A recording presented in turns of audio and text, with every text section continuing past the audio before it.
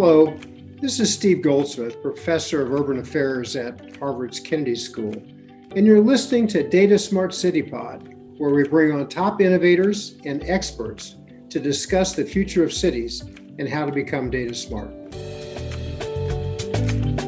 This is Steve Goldsmith for another one of our podcasts with a fascinating interview and an important subject with Ricardo Hausmann. He's the director of the Growth Lab at Harvard's Center for International Development. He was formerly director of the Center for International Development and chief economist at the Inter-American Development Bank.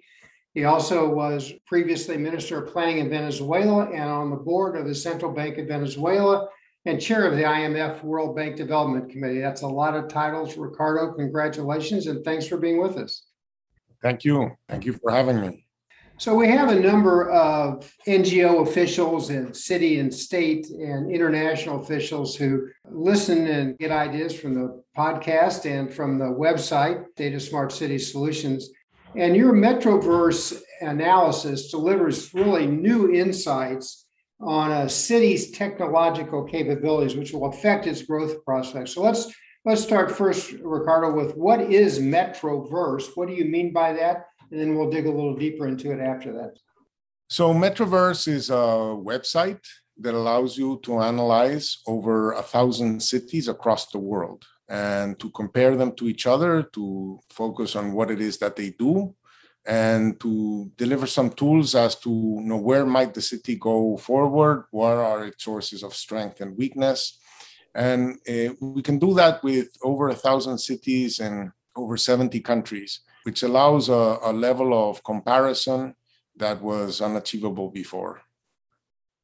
So let's talk about whether this is a national, subnational, local tool and how customized is it. If folks came onto your website and looked at the wonderful work you've done, how applicable could it be to their communities?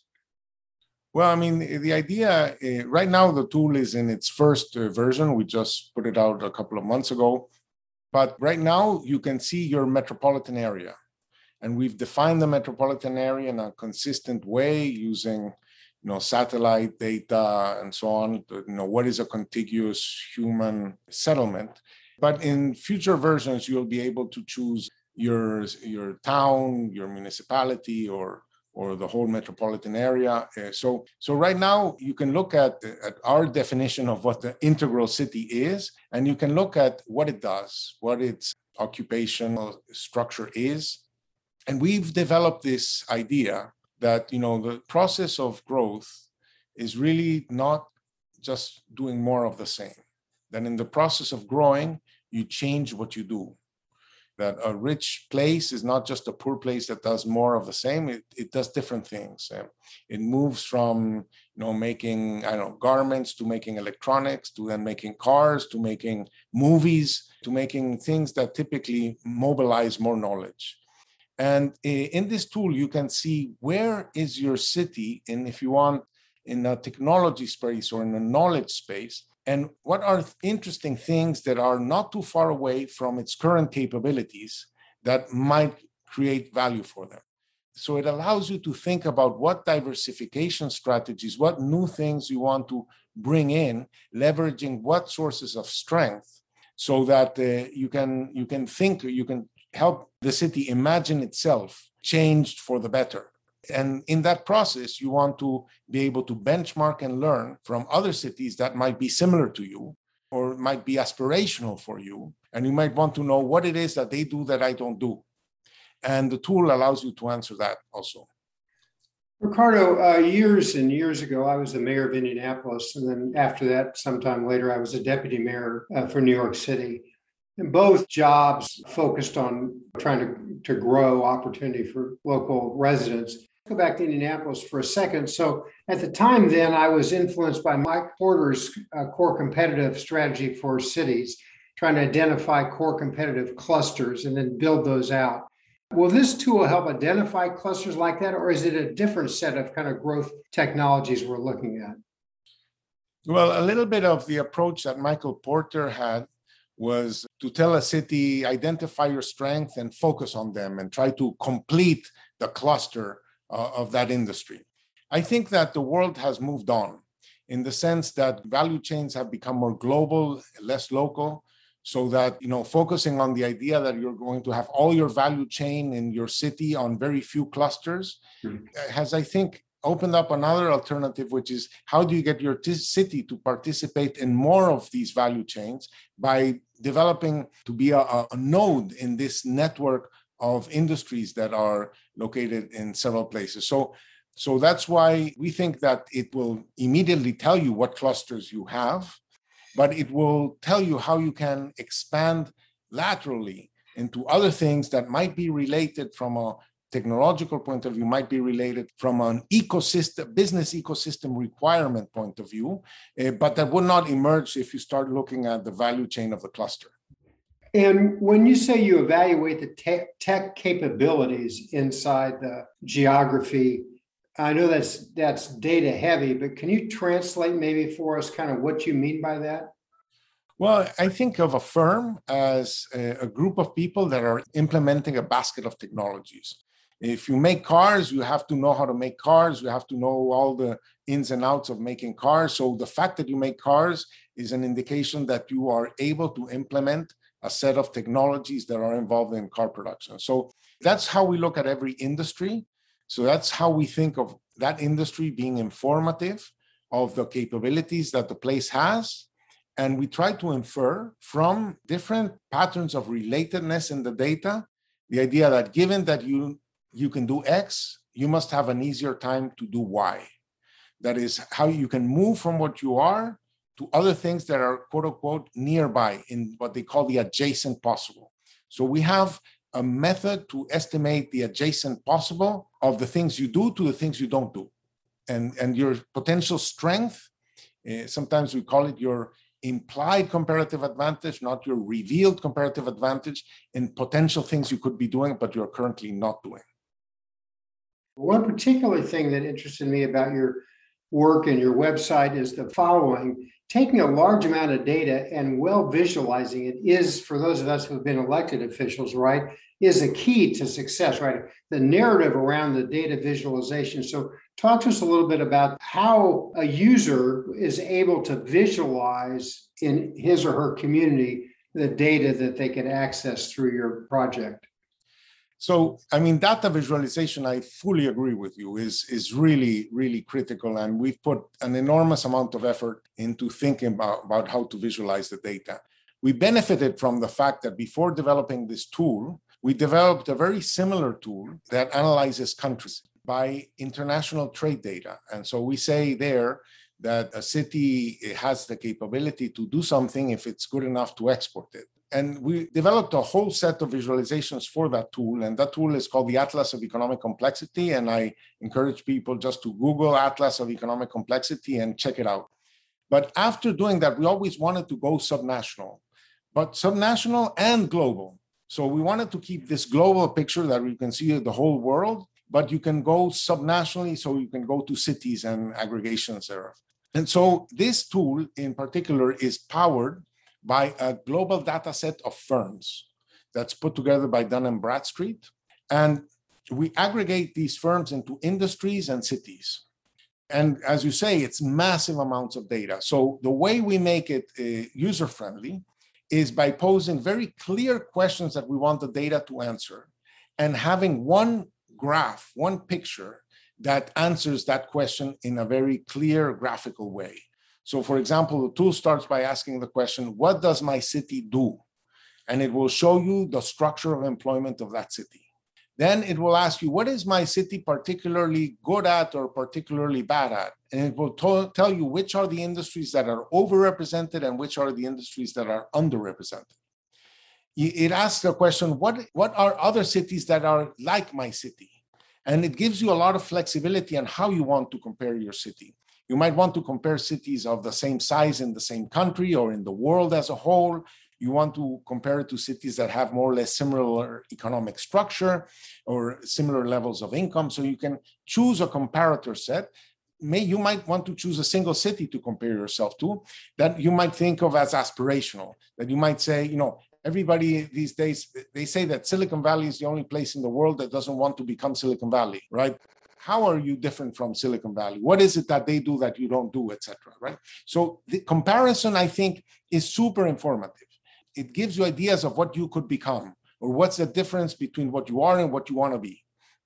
And then it tells you what are your areas of strength and weakness, what are your sources of opportunity and sources of threat. So a strength, weakness, opportunity, and threat analysis, a SWOT analysis of all the industries in your city.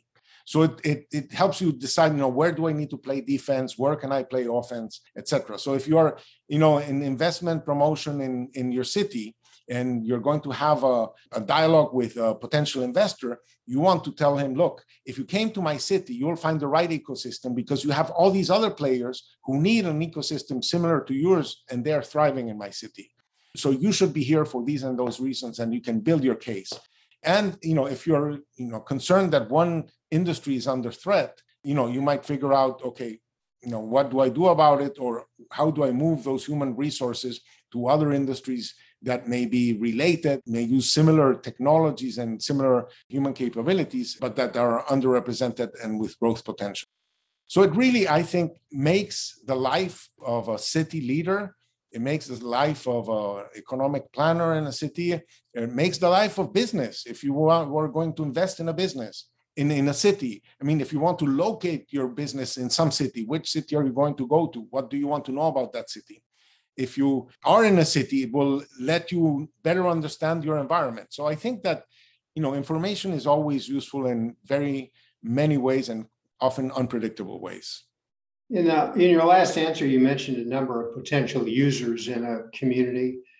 At least in the US, the workforce boards generally are too dependent on backward-facing Bureau of Labor Statistics data. Who would other users be in a community? Would workforce boards be one that could use the data? Definitely. You'll have the employment composition of your city. You'll have the employment composition of every industry.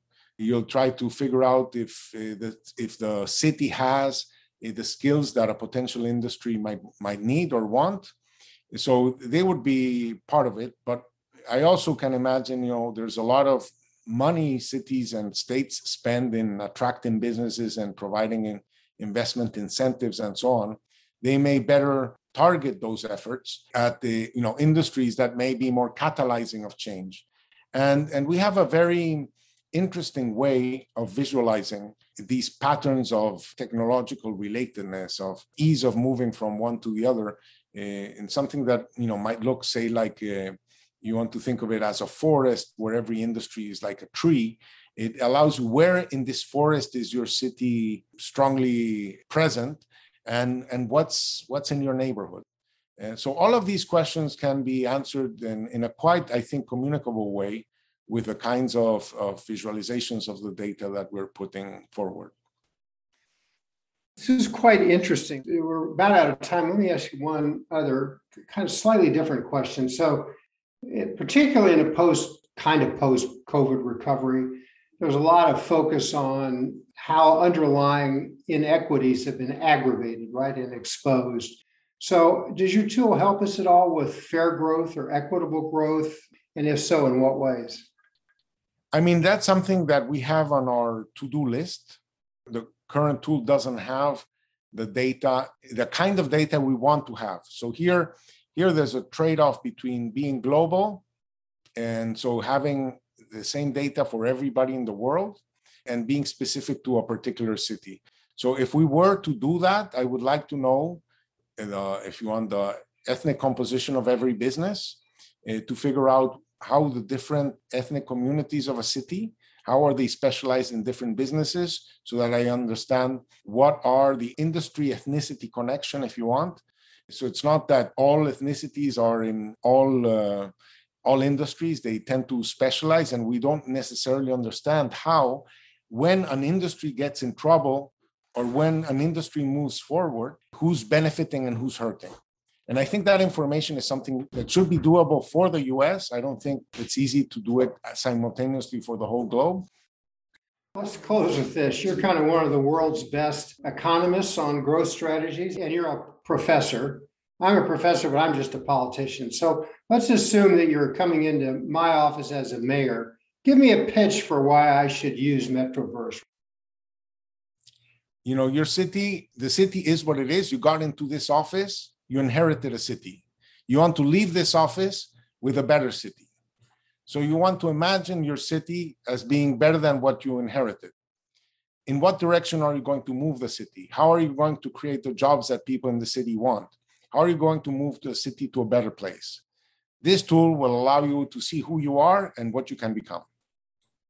That was a terrific answer. I think you got the wrong job. You should have run. This has been excellent. This is an important tool, an important set of options for public leaders around the globe.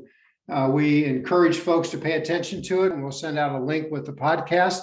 We've been talking to Ricardo Hausmann, who's the director of the Growth Lab at Harvard, and who has developed Metroverse. Thank you so much for your time today. Thank you.